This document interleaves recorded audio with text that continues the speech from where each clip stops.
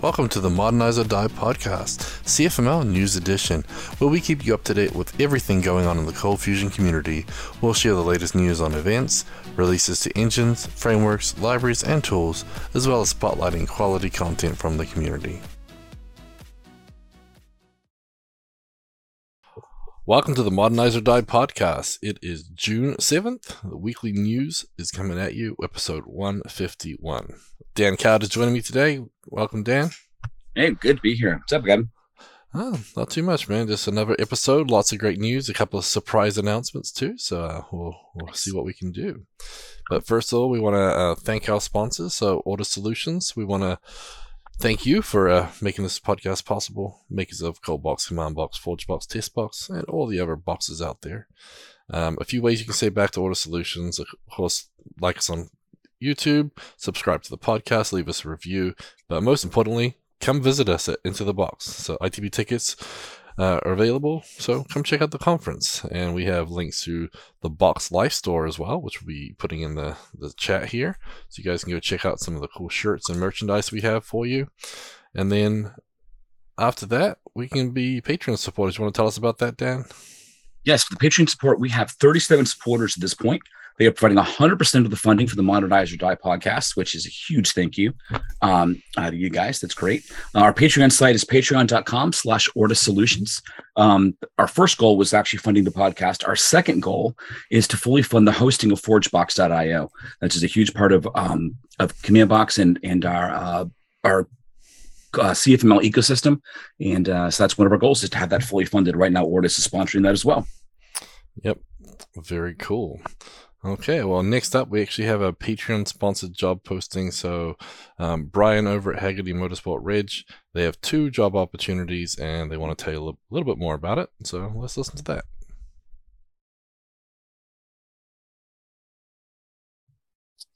And today with me, I have Brian from Hagerty. You want to tell us a little bit about what you guys do over there? Hey, Gavin, thanks for having us on. First, we're big fans of the podcast, so it's fun to be here with you today. I work at a company called Hagerty. I am a longtime Cold Fusion person that folks might know from conferences and so forth many years ago. And right now I'm leading a team at Hagerty, and we build a 2-sided SaaS marketplace called motorsportreg.com. And so this last year, we did hundreds and hundreds of thousands of event registrations for automotive and motorsport events. And right now I'm looking to hire 2 senior Cold Fusion and JavaScript developers. So we've got a pretty large and pretty complex Cold Fusion app, and we're also building a lot of Node and Vue. That's kind of our future technology stack. And so we're looking for 2 engineers to come join our team and help us basically build, enhance, and grow into the future. Wow, sounds pretty good. I know that you did a lot of work with the CF payment library back in the day when we met way back in 2013 or something, I think, at CF Objective. Yeah.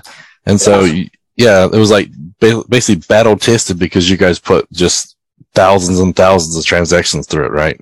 Yeah, the CF payment was a labor of love for me. I saw something that was cool in another language, and I'm like, we need that in Cold Fusion. I can say that library has probably processed, I mean, maybe $1 billion, not just from us, from lots of people who use it, but I mean, hundreds and hundreds of millions of dollars. So yeah, we work at a pretty large scale. And the other cool thing is that it's consumer facing. So, you know, my family, a lot of my family are accountants. And so the joke that I always make is you can build any kind of software anywhere, like you can build accounting software, but we get to build software for motorsports. And so one of the fun side effects of that is that we get to go to the racetrack and we deal with people who are really living out their passion. Like this is what they love to do for fun. And so it's a fun space to be operating in and supporting them at that scale. Yeah, I definitely see a lot of pictures up on Twitter, and I do get jealous. But well, it sounds great. Sounds like you guys are doing great things in the community and in the industry. And yeah, so we got 2 spots available. So if you guys are interested, check out Brian, and we'll have more details in the show notes. So thanks a lot, Brian. Thanks, Kevin. Thanks, everyone.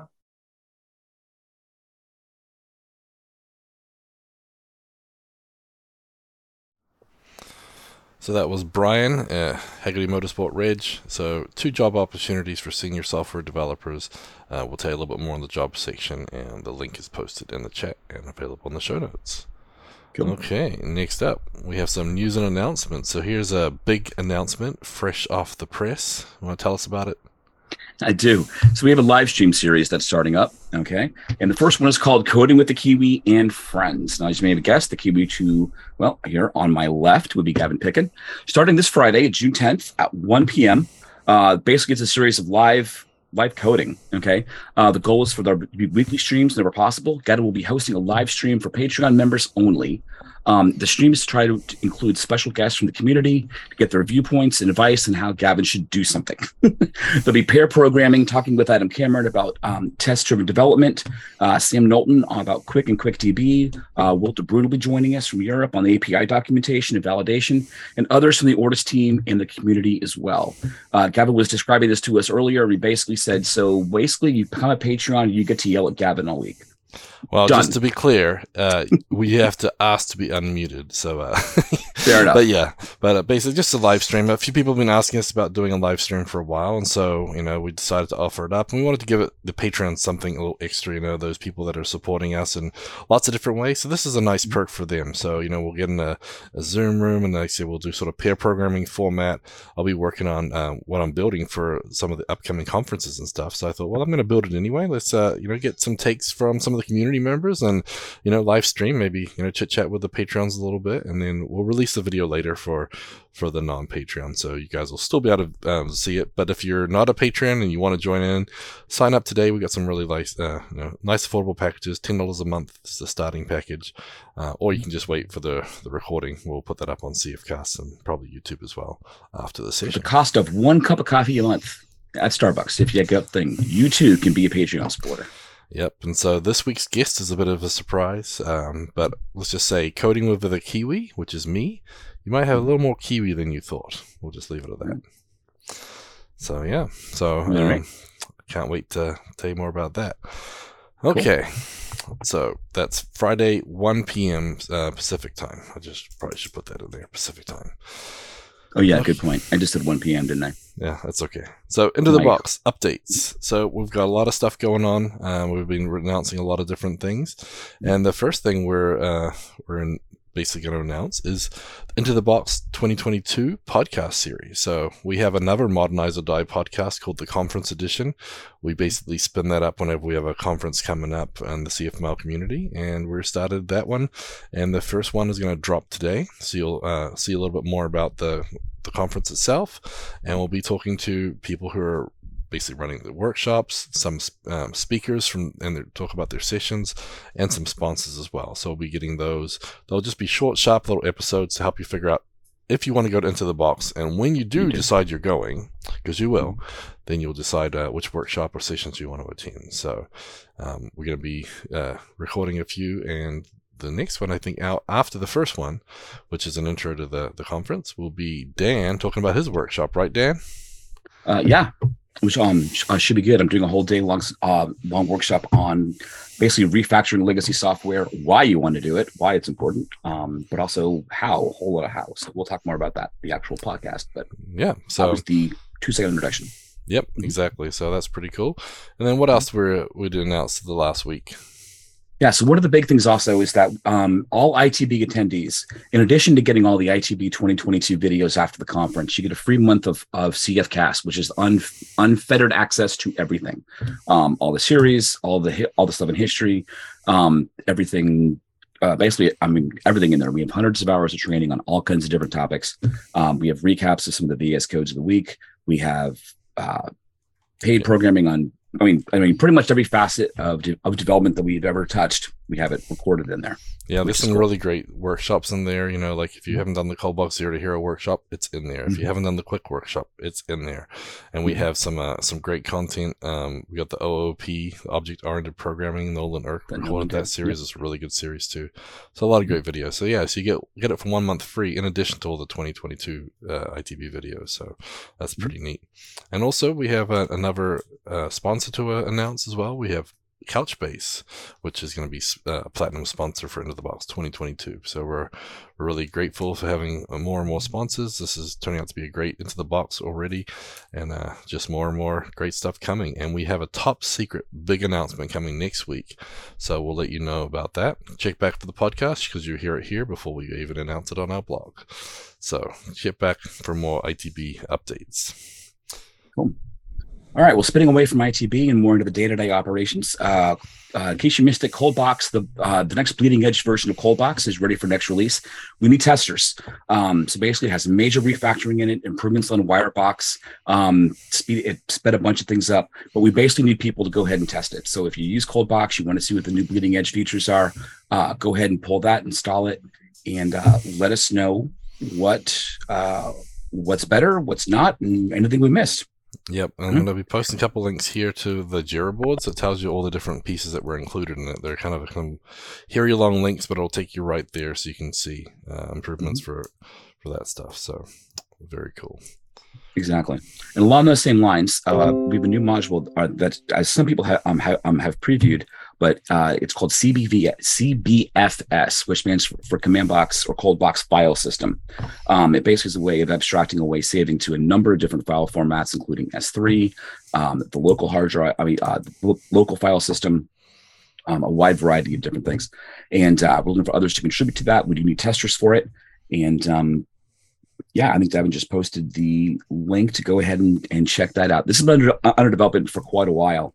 Part of the reason is because there's so many permutations that go into it that it just took a while to get the tests all done. But I think it's ready to go, and we need everyone to either approve or disapprove that statement. Yep, I mean that's the cool thing about it. The provider setup, it really abstracts it away. So if one day you're using, FTP, for example, the next day you want to move over to S3 or go back to your file system, you can. The cool thing is you can use file system locally on your machine, and then when you go to staging, you put it on S3, and so that way you can test different providers depending, because you don't want to have to use S3 for your local stuff if you're offline or whatnot. So it's very cool. Correct. Okay, so let's go into new releases and updates. So just a couple of reminders here. So Hyper 3.5.0 is out. So now there's a get status text and a get status method. There's a get momentum method for Hyper request and the Hyper response, just give you a data structure more easy to work with. And there's also a better throw on error experience, which shows much more information than the CF HTTP gives out of the box. So those are some things to make Hyper even better than it already was. Cool. And those of you that haven't heard of Hyper, check it out, because basically it takes all the information, all the process of doing CF HTTP calls, puts it more in a functional programming format, and it is just really slick. Yep, it looks just like Axios basically for JavaScript users. You'll know what I mean. So if you want more Axios style, Hyper is what you need. Which is good. Along those lines, we have a minor update to the Lucy MongoDB extension. It fixes an issues where the cache entries with the last access timeout would not properly be removed from the cache in a timely manner. I'm not sure exactly all the words I just said, but I'm sure it was very important. It fixes an issue where the hit count of the table was incremented twice on each hit. That's been fixed. And then minor some code cleanup, typos and function names and that kind of stuff. But that's in the Lucy MongoDB extension.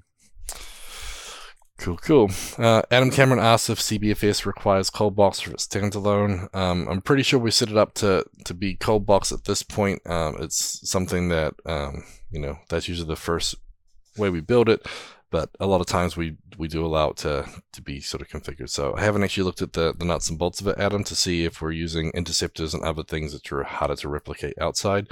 But I'm sure that it'll probably be one of those things that we could, with a little bit of manual wiring to get all the pieces working, you can probably get that working too. So we'll just have to wait and see. But yeah, usually more complicated modules are a little tougher to separate out. But I'll look into that, Adam, and give you an update. Cool. Okay. Sounds good. So next up, we have some webinars, meetups, and workshops. So what's the first one? Now we've actually we've referenced some webinars already, but this one we have this week is the online CF meetup with Charlie Earhart, and the topic is when should I use third-party libraries versus roll my own? And it is being done basically by an eminent expert in the thing, the man to my left, the coding Kiwi himself. Basically, this whole podcast is all about Gavin and me being in front of the camera in different contexts. I'm kind of kidding about that. Come listen anyway. All right. So here's the topic. Basically, there's always a trade-off between third-party libraries and rolling your own, the whole build versus buy dilemma that the companies have in software development. I often hear many of the points in discussion, but I wonder how many people know and consider them. So Gavin's going to be sharing the pros and cons to each approach. The presentation will help convince you that libraries are not evil, like so many haters believe. Choosing the right libraries will make you more productive and efficient, not lazy. We'll look at how to identify solid use cases for using third-party library in your application, a checklist of questions to help you identify the red flags of unsafe, unreliable, and poorly supported or ill-suited libraries to avoid, and then some things to look for and things that you want to use. Yep, and so we'll also be looking at some ColdFusion landscape examples. So we'll talk about some things that you definitely want to use as a third party, some that you may want to keep away from, and just try and do that without talking too much smack. But it'll be good information for sure. So I got to finish writing that, finalizing that. So come check that out. So the link there we'll be posting in the chat very soon. Mm-hmm. Okay, so next up, we have the Autus webinar in June, getting started with a legacy migration with Dan Card. So that's going to be you, June 24th, 11 a.m. Central Time. So we'll be looking at the process of converting legacy CFML-based sites into a more modern coding design. It has less overall code, easier to maintain, mistakes and errors can be found more easily and fixed, easier to read, all the pros and cons basically, and a lot of pros, and that's why obviously we promote it, and that's why Autus is so busy with all our customers trying to help them modernize their code. So Dan, you do quite a lot of work on this on a daily basis, right? Helping Autus clients. Yeah, Autus clients, my own projects, old stuff that runs. We've all. That's the thing about legacy code. We've all written it. We've all been there. We talk about, we look at stuff that we've done. So how do we actually make it better? And what's funny is that I've heard people say, well, you just want people to code a certain way.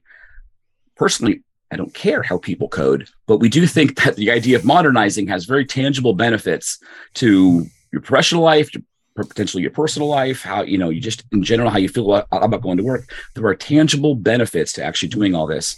And we're going to get into some of those, as well as actually some of the techniques that we're going to look at. Now, it's only an hour, so you'll get a small taste of the day-long workshop that we're going to get at ITB. Yep, exactly. So this will be a great starting point. So very cool. So yep, the links will be posting here in a second on how to go register for that. And then the meetup link I just posted as well. So, but what else do we have coming up soon? A couple things. One, the Seattle ColdFusion Users Group. Basically, they've basically said that they're trying to do a reboot. So we're restarting the Seattle ColdFusion Users Group meetings, and are looking forward to meeting online with all of you. This month's meeting includes a presentation by Leon O'Daniel on sending SMS messages using ColdFusion and the Twilio API. Yeah, it's interesting. Actually, people must be emerging from the woodwork, because the Boston ColdFusion Users Group actually just got an email 2 days ago, kind of not so much as a reboot, but just kind of saying, where are we, and let's have an event. No, for sure. Mm-hmm. Okay, we also have some Adobe workshops. So Adobe ColdFusion workshops, one-day workshops. We've got the next one coming up on June 15th, so next week, I believe, 9 a.m. Eastern Daylight Savings Time. It's going to be led by Brian Sappi, and we'll be sharing the link there. And then we have another one coming up June 22nd. Mm-hmm. June 22nd actually is we don't have a topic yet, but it's going to be more geared toward our European audience. It's 9 a.m. Central European Time, CET. It is being done by Damien Bruindo, and we don't have a topic of that, but we do have a link that you can go look at it. Yeah, it's basically the one-day workshop, a lot of the same content. So, gotcha. Yep, looks really good. Sorry for talking over you. Didn't mean to.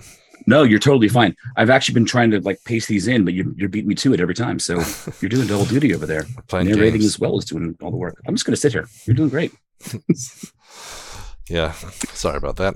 No, you're totally fine. It's all good. For a full list of all the Adobe conferences that are coming up, and workshops and webinars, you can visit the link that Gavin just posted up there. Meet us at adobeevents.com/ColdFusion. Yep, there's a lot of great stuff there. They list all the webinars and everything as well, and hopefully they get the recordings up there. There's a recordings button as well. Mm-hmm. Adobe and Carahsoft are doing some workshops together as well. We just had one June 1st. There was the Advanced Adobe ColdFusion workshop, and it has CPE credits available for those who require those. And then upcoming, so today, June 7th, is also a workshop. So I guess if you don't want to do any more work today, you want to just jump into a workshop, today's workshop link is right there. Mm-hmm. So that June 7th, again, this one is again hosted by Adobe and Carahsoft. Some good information. Wow, lots of stuff going on. Oh, do you have a time on that? No, I think it's an all-day workshop. I don't have a time. Oh, it's an all-day workshop. Oh, I see. Okay. Well, let's talk about CFcast. We got tons and tons of CFcast stuff going on these days. So I'm going to share my screen for those watching while you tell us a little bit more about it. Oh, and I will. Okay, so just released. We have a whole series on Logbox 101. There's basically it's on installation and getting started. And basically, what is Logbox? You can actually, it's a way of writing in your code. You write to Logbox and it can output whatever your log is supposed to be based on priority and output to the console, to CF Trace, to you can have it be null in certain places. You can write to email. You can write to all kinds of things. So this is setting up Logbox and getting it working in your applications.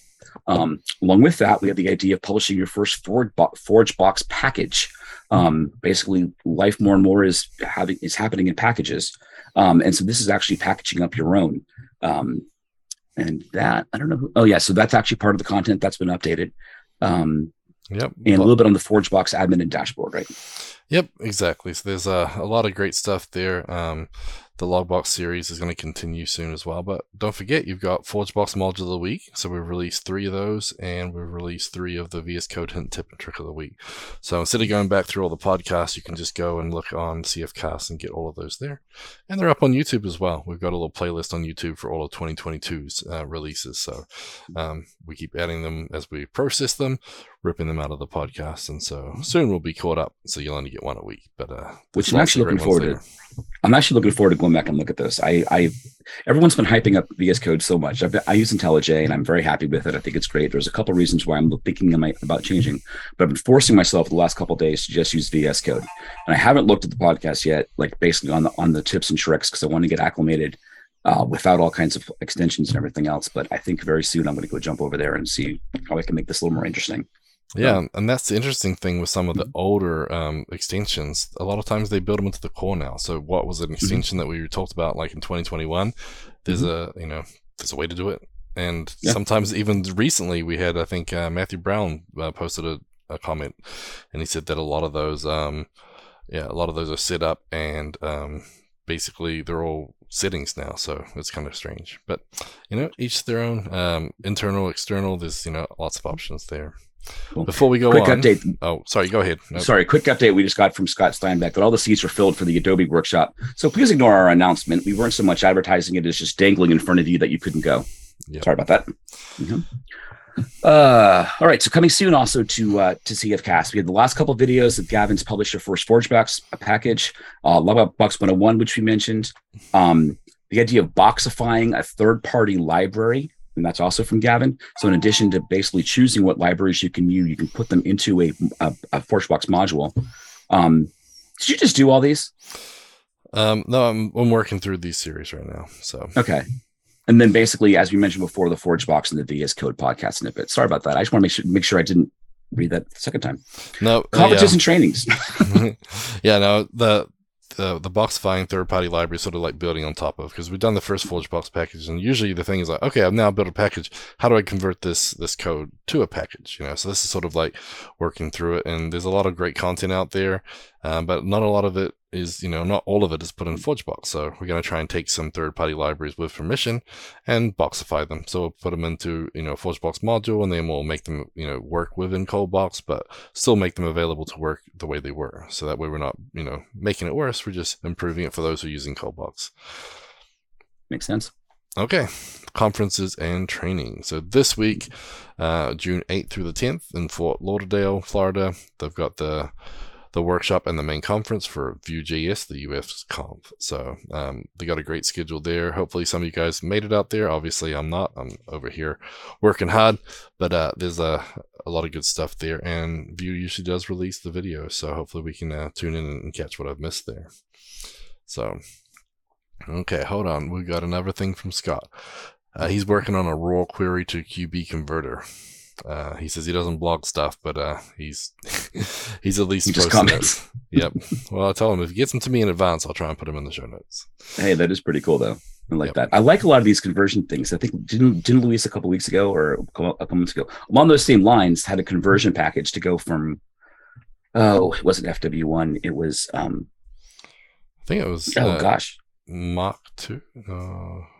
I don't remember one of the. Yeah, It wasn't Mach 2, but it was the dependency injection process that Mach 2 uses, oh yeah, and it converted over to Wireback's format. So it was still Mach 2 on the front end, but it was my brain is just completely not working right now, as many of you have noticed. Okay. Other conferences this week. This is also Apple's Worldwide Developer Conference from the 6th to the 10th. That's this week. We'll be putting a link up there to kind of check out and see what's coming out from Apple. Yep, and then shots were fired at Twitter because now apparently the way it works, Apple decided that you can now edit your messages, your text messages, and then undeliver them and stuff. And so Twitter have been asking for edited tweets for years. Even Apple's doing it. Come on, Twitter. Scott Hanselman tweeted about that. I just had to laugh.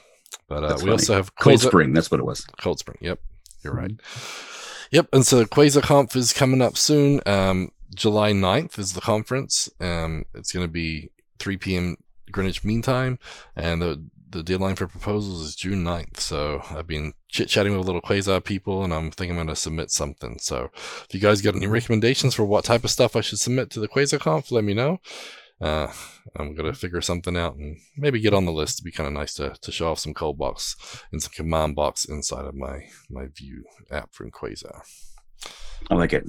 Part of the Cold Fusion Subversion project. I like it. Yep. Speaking of that, that conference does a little bit of that too with our little friend Daniel Garcia. Yes, that's right. That conference is coming up. And yes, it is called That Conference. We're not trying to be alluding to anything. It's a full stack tech obsessed community of fun code loving humans who share and learn together. We geek out in Texas and Wisconsin once a year, but we host digital events all the time. So coming up on July 25th to the 28th in Wisconsin Dells, Wisconsin, it's a 4-day summer camp for developers passionate about learning all things mobile, web, cloud, and technology. And I think we're putting the link up there. I also think that and just to highlight that, Daniel Garcia is speaking there. If you guys have never seen Daniel speak, he's good. He is thorough. He is detail oriented. He's a really good guy. You definitely should check out what he has to say because he knows what he's talking about. I think we jumped over another one coming up on June 9th through 10th. So the end of this week is the Vue.js conference. So us.vuejs.org. Yeah, I already talked about that. Did you? Okay, yeah. I just wanted to highlight it again because Vue's that awesome. And evidently, as I said before, I'm here, but I evidently am watching a different channel. So anyway, go on. No problem. Yep. So Daniel Garcia's session is going to be great. And the cool thing about that conference, for those watching, I was sharing the screen and showing some photos. They've got like a cool kids section too that's really family oriented, and you can actually get tickets for family members to go. And as I say every week, I love it because it's at a water park. But also, Adobe Developer Week is coming up. For those that didn't know, the sessions, let me just double check, but last time I looked this morning, the speakers' names and stuff were not on there yet, but they were emailing me to confirm, because if you didn't notice, on Twitter and on Facebook, my face has popped up, so I am one of the speakers at Adobe Developer Week, and there's been a few more announced. Hopefully they'll have the full list up there on the website soon. They just they're getting those final approvals from speakers to get that listed. So we should hear any day now. But it's July 18th through the 22nd. It's online, virtual, and free. It's a whole week long. It's a few sessions a day, spread out over the week. So a lot of great content. The expert's going to be gearing up to host a series of webinars, all things Cold Fusion, chance to learn with them. It's going to be talking about JavaScript and Cold Fusion, and just everything really. So it's going to be a good one. Go sign up. Again, it's free and it's a good way to spend your summer. And if you aren't sick of me yet, you will be, because I'm speaking there too. Sorry, guys. It's all good. It's all good. All right, where are we? Vue.js Forge. Yep. Okay. All right. After many requests, they've actually changed the dates. I'm not sure when it was, but now it is on July 13th and 14th. And it says, due to many of you taking advantage of early summer vacations, we have decided to postpone the event to a date that will make sure many of you, as many of you as possible, won't miss out on the opportunity to attend Vue.js Forge. So the new dates, I believe, are July 13th through the 14th. Yep. And I'm excited about this one. I'm going to be participating here, and so you get to meet a bunch of different people. You get to work on some projects. It's a 2-day hackathon, and they should be releasing the information real soon. But we're gonna be working with like Vue.js, Vite, Pinea, which I haven't used yet, so that'll be interesting if you use. And then, basically as they get through, they're going to be giving us more information. There's workshops you can attend and everything, and you can be a mentor as well. So we're going to have some top mentors there trying to help the team. So I'm excited. I think it'd be a good opportunity to mix with some other developers and, come up with some cool solutions to an interesting puzzle. And it sounds like basically we're going to be building a SaaS product, like build your own SaaS. So very cool. So nice. Yep. So up next, we've got more information on Into the Box. No, we've already talked about Into the Box enough, right? So you want to give us the dates? Dates basically are September 6th, 7th, and 8th of this year. It's in Houston. We've changed locations. It's a little bit of an upgrade and a lot of stuff to do in the area, as well as the actual conference and the content. So definitely want to check it out. Don't let Houston in September scare you. It's not as bad as it is in August. Obviously, we'll be inside and be very comfortable. But yeah, there's 1-day workshops before the 2-day conference. The workshops are on the 6th, 7th, and 8th are the workshops, and the super early bird pricing. It ended on May 31st, but there's still early bird pricing. So the super early bird is done, but the early bird pricing is still going on right now. And the website is available at intothebox.org. Yep. So the website's got a lot of stuff on there. We've got speakers. We're still updating it. There's more speakers to be announced soon. Again, I mentioned there's a big surprise coming up very soon. We'll announce that next week. But yeah, the sessions are there. Our sponsors are listed there. And yeah, a lot of good stuff. But early bird registration is available. Grab it before they go up even more. And then some of the sessions are already announced up here too. Again, we got a couple more coming, but check it out. We're really excited. It's gonna be great. Yeah, okay. I think it is going to be a really good time. Yep, for sure. And then check out the ITB blog. We're announcing stuff all the time on there too. Okay, another conference coming up. We've got CF Summit. That's going to be October 3rd and 4th in Las Vegas. And for those who are watching, you get to see the screen. So last year they had a ton of people. It was an online conference. So this is the first one back in person for 3 years. It's going to be at the Mirage. And the ticket pricing is really, really affordable. They're discounting these majorly to make sure we get people back in town. So $99 for the event pass. If you want the premium pass, which gives you the access to the workshop, which is the professional certification, it's $399. So it's going to be good. And Ortus is working on finalizing our details for the workshop. We will be doing workshops right after the conference. So on the conference is Monday, Tuesday. We're going to be doing workshops Wednesday, Thursday. We're just confirming the location and the pricing, getting all the logistics worked out now that Adobe's finally announced it. So we will be announcing that very soon. And we're excited to have some more workshops for you guys. Cool. And then sounds good. And then of course, call for speakers, right, Dan? Are you going to write something? Are you going to submit a talk, do you think, CF Summit this year? I got to be honest, it never occurred to me. Possibly. I'll have to think of something very interesting to talk about. Yeah, never hurts. I mean, you guys should post something too. It's a big conference, lots of tracks, a couple of days. And, for most things, if you get to speak at one of these conferences, you get free attendance to the conference. You get a free hotel room at the conference. And then sometimes you get little speaker gifts and swag too. So it's pretty cool. And worst case, you get your ticket for $99. And to be honest, buy your ticket, submit anyway, and then if you do get picked, you can just get your money refunded for your ticket. So that way you don't miss those early bird pricing, hoping to see if you get picked. But yeah, and that's a really good point. One of the things I'm trying to do a lot more is kind of throw stuff out there and see what happens, whether it be like a ForgeBox module or a blog post, whatever. Because I think I'm really good at hoarding knowledge, because I'm like, who cares about this at all? And then you throw something out there and you realize, oh, actually people do. And so this might be a good opportunity for you to start, or not you, Gavin, but anybody. Yeah, but that's the thing is, like, I don't think I'm the best developer in the world, but there's something somebody can learn from me. There's something I can learn from everybody else too, and that's the way we got to be. The more we learn from each other, a lot of times you take things for granted too. You build up all this knowledge over time, and somebody's just not there yet. There will be in time, but if you can share some lessons, that'll help them through some of that pain. So. Speaking of pain, just kidding. Adobe Certified Professional apparently is really hard this time. So the specialist before was a lot easier. Mark said that they worked hard to make this exam for the certified professional a lot harder. And so when you do pass, you will feel really proud. But that's got 100 hours of content too. So you've got 100 hours of video content you can watch before the conference. So I would sign up now just so you start on that content, because it's going to take you a while to get through 100 hours before. And then there's a one-day lecture, and then you have the certification at the end of it. So this, we say it's hard. Basically, they've redone the whole thing. Yeah. They assembled the team, the CF engineering team, Elisha Kishore, Nolan, Dave F., Mark Ducati, and a bunch of people just basically locked themselves in a room for a week or so, and then basically come up with a new test. So yeah, this one sounds like it's got some game. Yeah. But again, we'll be doing our workshop the same day. So if you're not going to the Adobe Certified Professional, we've got some workshops, 2-day workshops. And so, but yeah, so you got some good options. But if you did take their certification before, it is a different one. So I just wanted to let you know. Okay, what else we got coming up, Dan? All right, coming up in December, on December 7th, this is Into the Box Latam. It's in El Salvador. More information is coming very soon, but basically it isn't the same sessions as what you're going to get in Houston. It's different ones, mostly because I don't think you want me, for example, speaking in Spanish. It would be very badly for everybody. Working on it, but we'll get there. But yeah, Into the Box Latam, and that's this December. Yep, and then we're going to be doing CF Camp.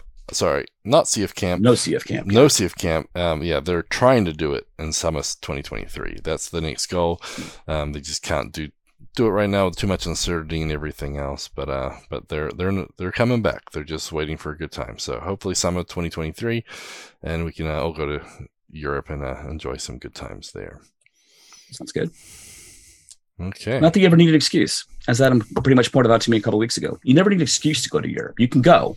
Just if you happen to go during the conference, it's always a good thing. Yep, for sure. And if you need more conferences, go to Confs Tech, not a sponsor, just a really good resource. Need more conferences? The site has a huge list of conferences for almost any language or community. Yep. Confs.tech. Exactly. Okay. Take a deep breath, blogs, tweets, and videos of the week. So let's start it off with some Benadell action. He's got a few this week. He's back pumping out blog posts like a crazy person, but we love it. So this one, he's talking about disabling the async attribute on CF Mail for at least once delivery in Lucy. So this is one of those things that people love and hate about Cold Fusion is you can send mail and it doesn't slow down the process because by default, email is sent asynchronously. It puts it in a spool and then sits there, and then the mailer will go through and process it and mail it. And that's usually not a problem if you lose a piece of mail here and there or whatever, but sometimes you really need those emails to go out. And so, as Ben said, for at least once delivery in Lucy, he basically turns the async off. So the page will actually wait for the mail to send to make sure it actually does get sent. And that way he knows that it's safe, especially working with Docker and everything else. That's really, really vital, because when you spin up a Docker instance, it'll spin up and spin down. Those spool files on the Docker image, they don't last. So if you're not using something like SendGrid or Postmark, using traditional CF Mail on your machine, it's perfectly fine to use async for most things, where it's not that bad. If I forgot my password, got it lost, but some things, where it only can happen once, you really want to make sure it works. And so that's kind of a cool article he wrote about that and his process, and talks it through. So I really like that one. Oh, that makes sense. From Peter Amiri, new article as of today. Basically, it says in CF Wheels, there's 2 new repositories that have been published. We published 2 new repositories named CF Wheels, CF Wheels WWW, and CF Wheels API, which handle the cfwheels.org landing page site and the API cfwheels.org API documentation site, respectively. So 2 new repos out there if you're CF Wheels users. Yep, and the cool thing about that is they're basically nice little templates for how you'd build your CF Wheels sites or APIs. So they've got, get ignore files in there to make things more blocked and locked down. So it's kind of like a good starting point if you're wanting to build your app. So similar to the way that they've got some templates out there too, but it's kind of nice. I like that. So making it available for people to see the best practices is always good. Nice. Cool. Continuing on with the CF Wheels theme, another blog post from Peter Amiri yesterday. Excuse me. We have a new plugin was published to provide support for ENV settings files in a production setting.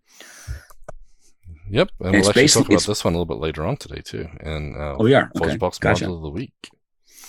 So yeah. Cool. Well, this is actually the plugin's based on Eric Peterson's CommandBox module and allows the use of env or similarly named files to store your application secrets, so they can be kept out of your source control. Yep, which is usually a good thing. For sure. If you want to see how many people don't do that, you can search .env on GitHub, and you'll find hundreds and thousands of credentials that should never have been there in the first place. So at least make sure your git ignore has .env ignored. Yes, not that we're advocating that you actually do that, but you could if you were going to. Yeah, well, hopefully they've cycled all those tokens and everything that they published. Anyways, next up we have Will de Bruin. He's been talking about a bug in Lucy, and it's to do with the image new. So a couple of weeks ago, I think we talked about Eric Peterson's module, the TOTP, which is the time-based one-time password module, and it generates a QR code that you can basically use for one-time passwords. And Will tried it out, and he talked to Eric because it wasn't working, and he found out there was only an issue on Lucy. So apparently the image new function is broken.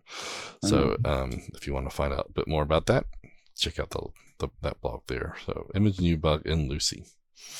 We also had another one from Ben Nadal. So he was talking about adding new regular expression passing to his regex project. Actually, that is the project I'm working on for the new ForgeBox series from converting third-party libraries for CFCAS. And so let me share my screen here. Mm-hmm. This JRegex project he has is pretty cool. It's got a lot of good stuff, but Ben's regular day expression, so regex expression day, I think it was June 1st, and we've got a blog post about that, but he did some updates to his project to include some of those things that he did in another blog post we'll talk about in a minute too. So so he basically added a bunch of new methods, and so he's got the JRegex CFC, which is his existing component. It has a bunch of cool things, and then now he has a JRegex list, so you can get the first or an item at, or the last, or the length. So using the regex on a list and giving these, sort of more fluent helper methods. So he's got, got first, last, rest, etc. So he's got all these. He made a new one here. So pretty neat. So I like that one as well. Nice. Very cool. All right, continuing on with different blog posts. Mark Takata from Adobe. There's a CLI installation of Cold Fusion and for lower memory use. Now, for those of you that haven't seen this, one of the key features of the updates in Cold Fusion 2021 was the addition of modularity. So you didn't have to actually install every single feature for the whole package when you installed it on your machine, whether it be through CommandBox or whether it be a site-wide thing through the conventional install process. It's no longer limited to just installing the whole kit and caboodle. Now you can pick and choose your connectors and packages, allowing you to have a leaner installation. There is a GUI installer when you choose all this, but they also came out with a command line interface to install Cold Fusion. And then there's a new package manager command line interface, PMCLI, to install the packages that you need, scan your code, and see what packages you need, then download the packages. Now, just as a little comparison, and again, this is not a knock at anything else, but it's CommandBox. The CLI from Adobe does not interface with other package managers. It's theirs and theirs alone, and it's for different parts of the Cold Fusion installation. Just because it's a CLI and it works on that, I didn't want the confusion. That isn't a slam or anything. It just So they're Cold Fusion package managers for managing the parts of the Cold Fusion engine. Exactly. So, yep. And it does look pretty cool, but you will get some weird errors when you use this, because if you try to use something you haven't installed yet, it blows up pretty good. So be careful. And I mean, obviously just check your logs and you'll see it. Like if you want to use ORM and don't install the module, it won't work. So make sure you use it. But that little tool does help you scan your code to see what you'd actually use. That's pretty cool. Pretty neat. Yep. Okay. Which is good, because actually his whole point there is basically how to use less RAM and less memory, which is cool. Yep. All right. From Ortus, we have on June 3rd, we have a new kind of content digest that's coming out. Basically, the digest edition of our blogs and podcasts and everything else is coming out comes out on Fridays. Is that correct? Yep. And it kind of is a summary of the week of all things that happened, all things Ortus.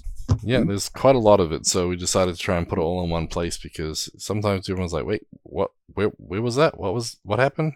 So we just sort of and that's just put it out people that there. work here. Yeah, exactly. So, we got the podcast has new releases. We got the CF Cast, all the different videos and everything there. We got YouTube stuff. We've got stuff on the blog, Orders. And then in the Orders blog, we actually have an Into the Box updates, which has blog posts about all the updates that are on the Into the Box blog.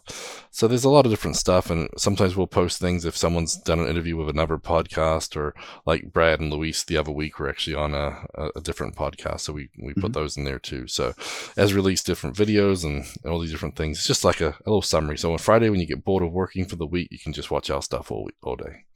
That's what I do.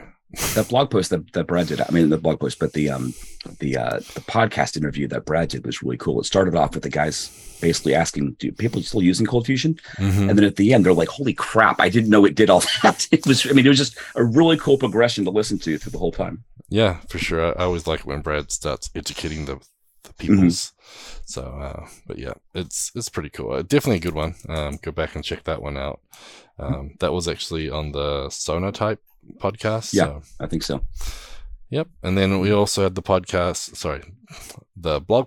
about the webinar for Orders in June 2022, getting started with the legacy migration with Dan. We talked about that a little earlier, so we'll skip over that. But next up, we have some more from Ben Adele. Now this one is actually, the title is Parsing Lists Using Regex Delimiter with Lucy CFML in 5.3.8.201. Version, included just for reference. Fun. Yeah, for reference. Exactly. All right. So in honor of yesterday's regular expression day, which I still got to say, I mean, there's a day for everything. Well, I think Ben made this one up 15 years ago. But. Oh, is that what it was? Okay, cool. I wanted to play around with parsing lists in Cold Fusion using regular expressions as a delimiter, or not as a delimiter, but using a regular expression delimiter. Lists are the unsung heroes of the CFML language and are usually delimited by a single character or a set of single characters. But the beauty of a list is that it's just a string, and you can make a list out of anything using any delimiter. And sometimes you want that to be more flexible and more dynamic. Yep, so it's a pretty cool little tool, and that's what he did eventually add into that regex one that I talked about earlier. So this, out of like just looking through and, having the visuals, he takes screenshots and does little pretty pictures. So you can really grok everything he's doing. So very neat. Like I said, I love it. And that's one of the modules that I keep getting asked to convert over to ForgeBox so more people can use it. And so I'm going to be sharing that process on CFcast. Nice. And then another part of that, we also had, the blog post for the regular expression day. And I'm going to share that on my screen because I like the picture. More Gert, man. Gert's on all these pictures today. But I see patterns. They're everywhere. So the cool thing is, if you look, sometimes he has the old blogs. No, not in this one. But in previous years, he actually lists all the previous years' regular expression days throughout the years. And it's kind of neat. But if you just search on regex on his blog, you can find them all. But yeah, it's pretty cool. And regex is black magic sometimes. But we all need to be better at regex. So it's nice to celebrate it. It's one of those theoretical yeses. I don't think it's going to change in my case. I understand them. I mean, I know what they do. I know how to reference them. I know how to ask questions. I don't think I'll ever actually comprehend all of it, the actual syntax. Yep. There's a lot of tools out there, regexer and everything. Nice. Can't get away without them. So what's up next? A couple of on another blog post, again from Ordis and again from Gavin. So pretty much we are just generating everything today. How to make Windows folders case sensitive. On the last blog post in the series, we discussed case sensitivity on Windows, what it is, why does it matter, and how it could mess up your developer day in ways that you never thought of. In this blog post, we are sorry, I was just being called out on it is that regex is easy. That was a little distracting. Fair enough. All right. Yep. I feel encouraged, Adam. Thanks. In this blog post, we're going to show you how to enable case sensitivity in Windows for a given folder, all folders underneath it, explain how case sensitivity is inherited and when it isn't. And here is the link to that. Yep. Yeah, so I think it's kind of like being tone deaf. I think I'm regex deaf. Anyway, I'm sorry. Continue on. Yep. So this is kind of interesting. I think it's pretty cool that the case sensitivity is an option in Windows 10 now. So, show you how to enable it for one folder and then And basically what happens if you create a new folder inside that case-sensitive folder, if you copy and paste something into that folder, or if you drag, cut, or move something into a folder, and they all behave differently. I gave them a little PowerShell script so they can actually run it on a group of folders, so folders and their children. And it does mention about Windows 11. Apparently it does work a little differently on that. And I gave you the way to revert it to in case that happens. But if you want to, there's a little video you can watch as well, seeing me mess with the case sensitivity and, enabling it, setting it, and everything. And as at the bottom, I put, warning, just because the NTFS file system is case sensitive doesn't mean apps support this, so be careful. And the next blog post, which will be releasing, and I'll tell you about some of the things that bit me and give you a little bit more information about maybe it's not quite where we need it to be to use it on Windows, sadly. So it's one of the last things I really miss from having a Mac, but that's about it, really. So can you give me like the 10-second version about why you would want it to be case sensitive? Well, the first blog post tells you about it, but if it's not case sensitive, basically when you're working on something Windows, things work. And you push it out to your staging and production servers that are maybe a Linux, they don't work. Gotcha. And then if someone has an uppercase file folder, possibly, and they commit it to the repo, and then you download it, and then you rename that folder, it thinks it's the same folder, but when you push up a new file, it'll push it up to the new folder's name, not the old folder's name, and now you have two folders with the same name on your server. And so next time you pull your code, you'll get one folder, but not the other folder on your machine, because Windows thinks it's the same. So it won't even overwrites it. Well, it doesn't overwrite it. It puts them in two different places, and then you've got a mess. And so now you've got basically two sets of the same files and two different folder names, and you can't see half them on your machine, and everyone on a Mac is seeing 4 versions of everything. It's a nightmare. And so the first blog post has a video showing that. And so usually it's like, oh, the case is wrong, this didn't work. But so just recently, Adam, I had something where we had three or four branches open at one time of this one particular case where it was in a bad state. And so every time we did a merge request back into the development branch from any of those ones that were forked, we had to fix on every one of them. And so, so I had to fix it multiple times. And so I had never run into that before. Previously, it was like, oh, the case doesn't work. It's because I've got the wrong case. I'll fix that. Cool. But when it had different folder names and everything, because usually what you do is you have the file. If you want to rename it and get in Windows, you rename it to my file name 2 and then commit it. And then you rename it to my file name with the correct case and then commit it again. But that's usually how you have to do it in Windows, because if you just change the file case, it doesn't think there's a difference. So anyways, long story short, I thought this was the saving grace, but not yet, because apparently some of the tools can't handle case sensitivity, even though Windows can. And the funny thing is the file system can, but even Windows Explorer in the video did something weird as well. So you're like, oh, before I even wanted to show you what doesn't work, you can already see it doesn't work. And so, anyways, I'm just sharing the experience. It is kind of cool that you can do it, but got to figure out what works and what doesn't. So I feel like I triggered you a little bit. I apologize. I didn't realize that it was going to be like a real emotional thing, but that does sound like a pretty not, to put it mildly, not fun situation. I hear you. Yeah, that's like I said, one of the downsides of working with Windows is the case sensitivity or the lack of it. But anyway, so they are working towards it. I'm doing Windows 10 stuff. Maybe Windows 11 is better. I'm also wondering if things like VS Code and other tools, if they're going to, basically enable that. Because if they're on Windows, they probably don't expect it to be case sensitive. And so when things like that do happen, maybe it blows up for that reason. So, but go check out the videos. They're kind of interesting if you're not sick of me. And then next up, we did mention that Couchbase is a platinum sponsor for Into the Box, so we have that there as well, so you guys can see that. And then we have a tweet from Charlie as well. Do you want to? I'll share my screen while you talk about that. Yeah, it starts off with sometimes it's little things. So it's good to see. Adobe today updated their downloads page with the latest Java versions, 11.0.15.1 versus 11.0.15 added last month, and 8U333 over 8U331 last month. It also fixed some sort order and how file names are shown. Sometimes it's the little things, Cold Fusion and Lucy. So there's so many things that change, and it's just nice to see those little things being updated, like Charlie said. So just a little thank you, Adobe. We appreciate the little things too. And then Adam Tuttle had a blog post last June. So it's still June, but it's just last June.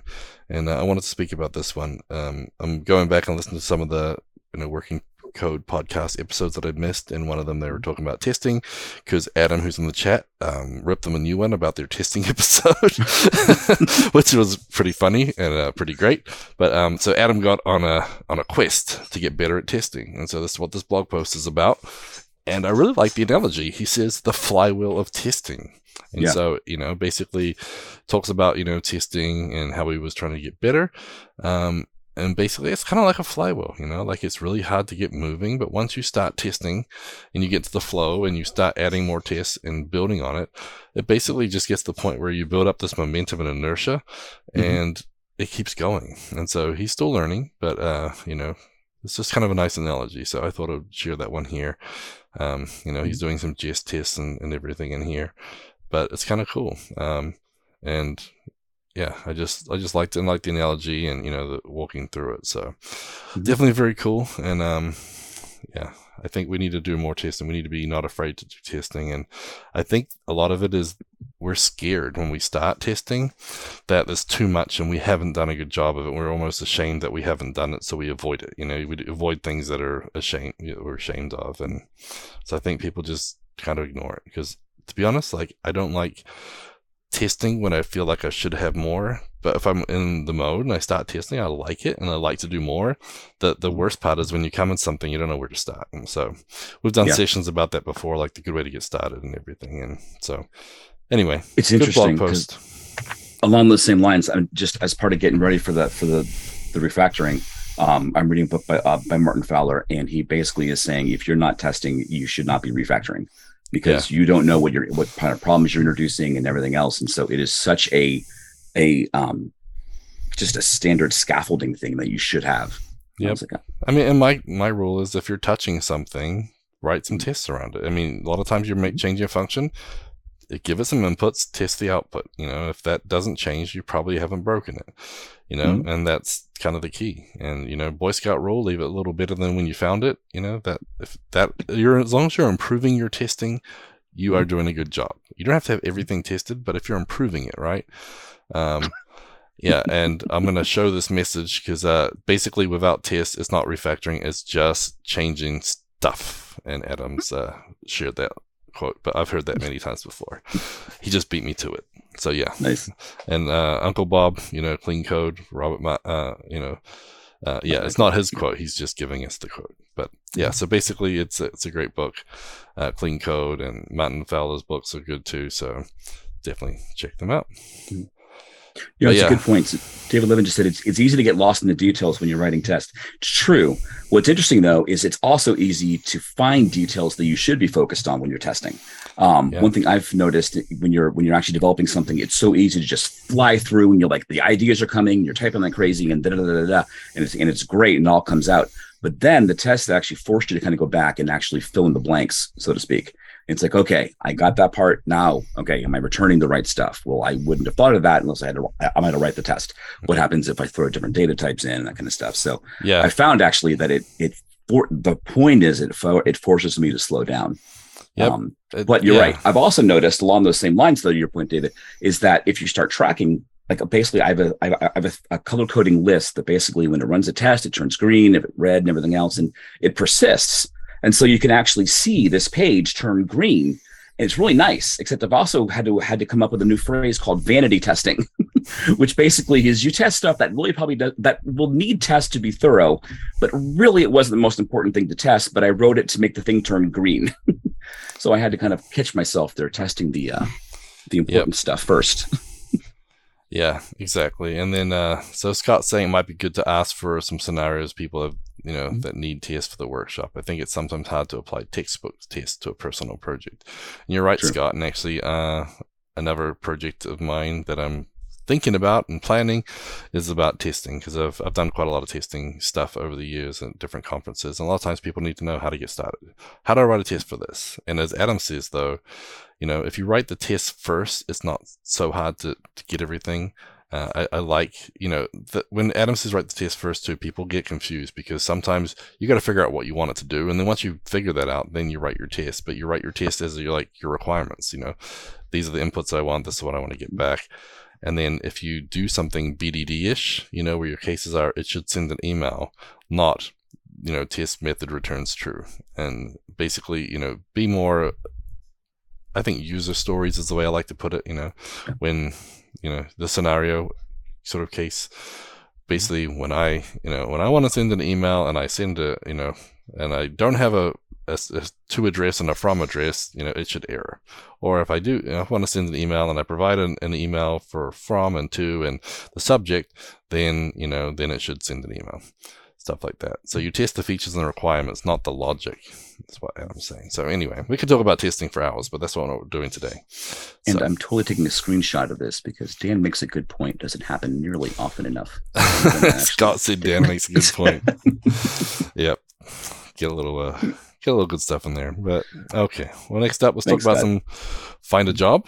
So we have getcfmljobs.com has 94 jobs posted from 53 companies across 47 locations in 5 countries. And we have 2 new job postings listed. You want to tell us about them, Dan? We do. There's a Cold Fusion Dev. It is located at Kavapati, and that's in Tamil Nadu in India. It says Cold Fusion Dev. It doesn't say many other details. That's full time. Another full time senior Cold Fusion developer at work. This is in Latin America at Cologne. It says PA, but I'm guessing that doesn't mean Pennsylvania. No, it says LATAM, so I'm going to pull it open and see. So, it's in Cologne, Pennsylvania. Okay. Yeah, so it sounds so much better when you say Cologne. It just sounds a little more exotic than hey colon. It's a whole different connotation. You know what I mean? Nothing against Pennsylvania. It just is an interesting name of town.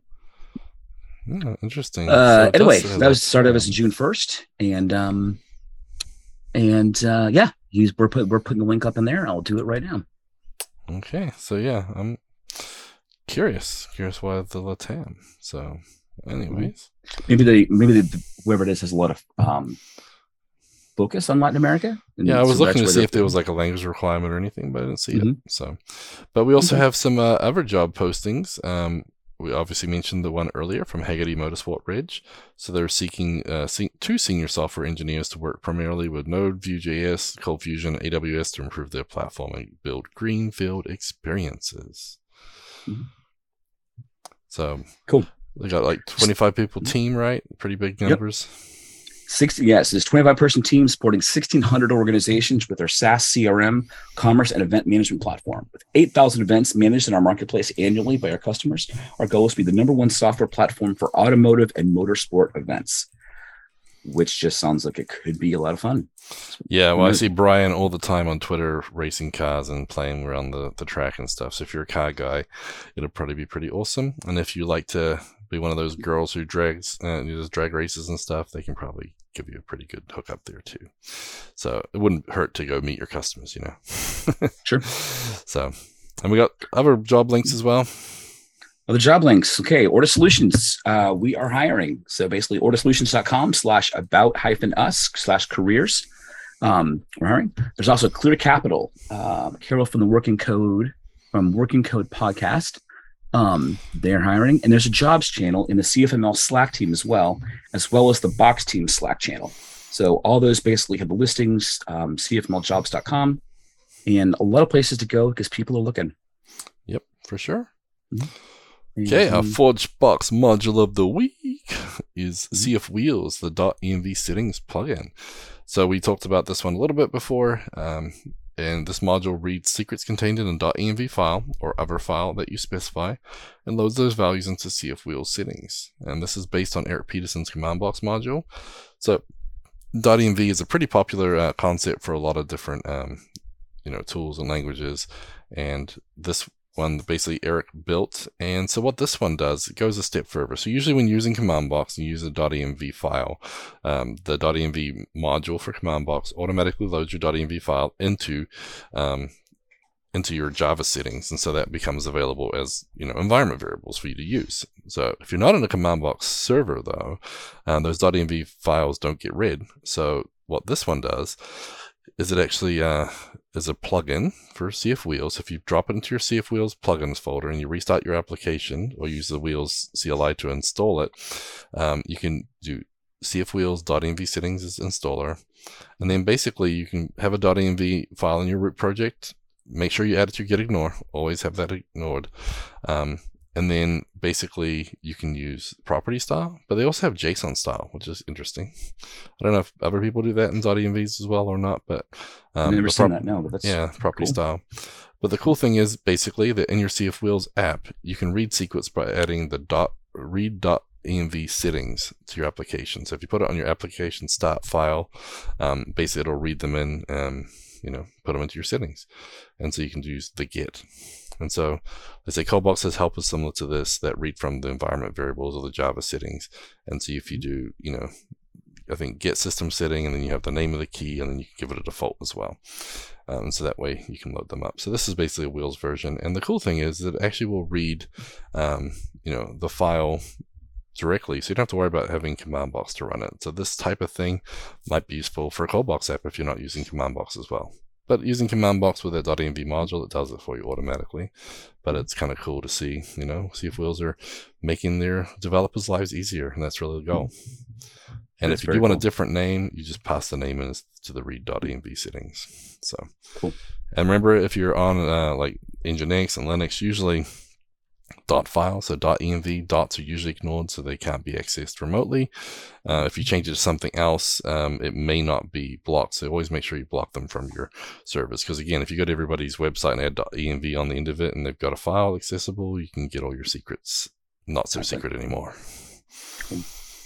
I have to do a quick thing. Sorry about this. Going back to the jobs for 1 second. I tried pasting the job link for Clear Capital, and the URL with all the parameters was too long for the chat here on here. So basically, it's listed at jobs.jobvite.com, but all the parameters to actually get there, it was too long for the chat, so I couldn't post it. So I just didn't want to kind of gloss over it because it's important. Yeah. Let me see if I can get a short link real quick too. Okay. That would have been pretty smart to do too. Yeah, I didn't think of it until now either. We've been doing it for a couple of weeks, so. That's all good. Yep. All right, so coming up, we also have, hold on. While you're doing that, let me push the button here. Or don't put your application code in a web accessible directory. Yeah, I guess if you want to suppose. Yeah, Yeah, it's a crazy idea, Adam. What are you talking about? This is the VS Code hint, tips, and tricks of the week, coming soon to a CF cast near you. Yep, and so last week we did one about MySQL using the Oracle DB, and everybody said, what about MyDB? So this week, this is for them. We are looking at SQL Server Client and its SQL. The database client makes your life easy. It supports databases MySQL, MariaDB, Microsoft SQL Server, Postgres SQL, SQLite, MongoDB, Redis, and Elasticsearch. It's got a lot. Here it is. Yeah, that's a lot. Yep, so it's pretty cool. Like we talked about last week, Eric's like, I don't know why people have apps anymore when you can put everything in VS Code. So like it looks like a full app in here. The connect to the database setting looks really cool. You can do tables of data. It'll spit out all your data in here. You can see your table listing on the left-hand side. You can write queries. And so I don't think it has everything maybe that the other tool for Oracle MySQL has, but it has a lot of stuff. That's pretty cool. And a lot of configuration. Is that Oracle, what's it called? Oracle browser or something like that?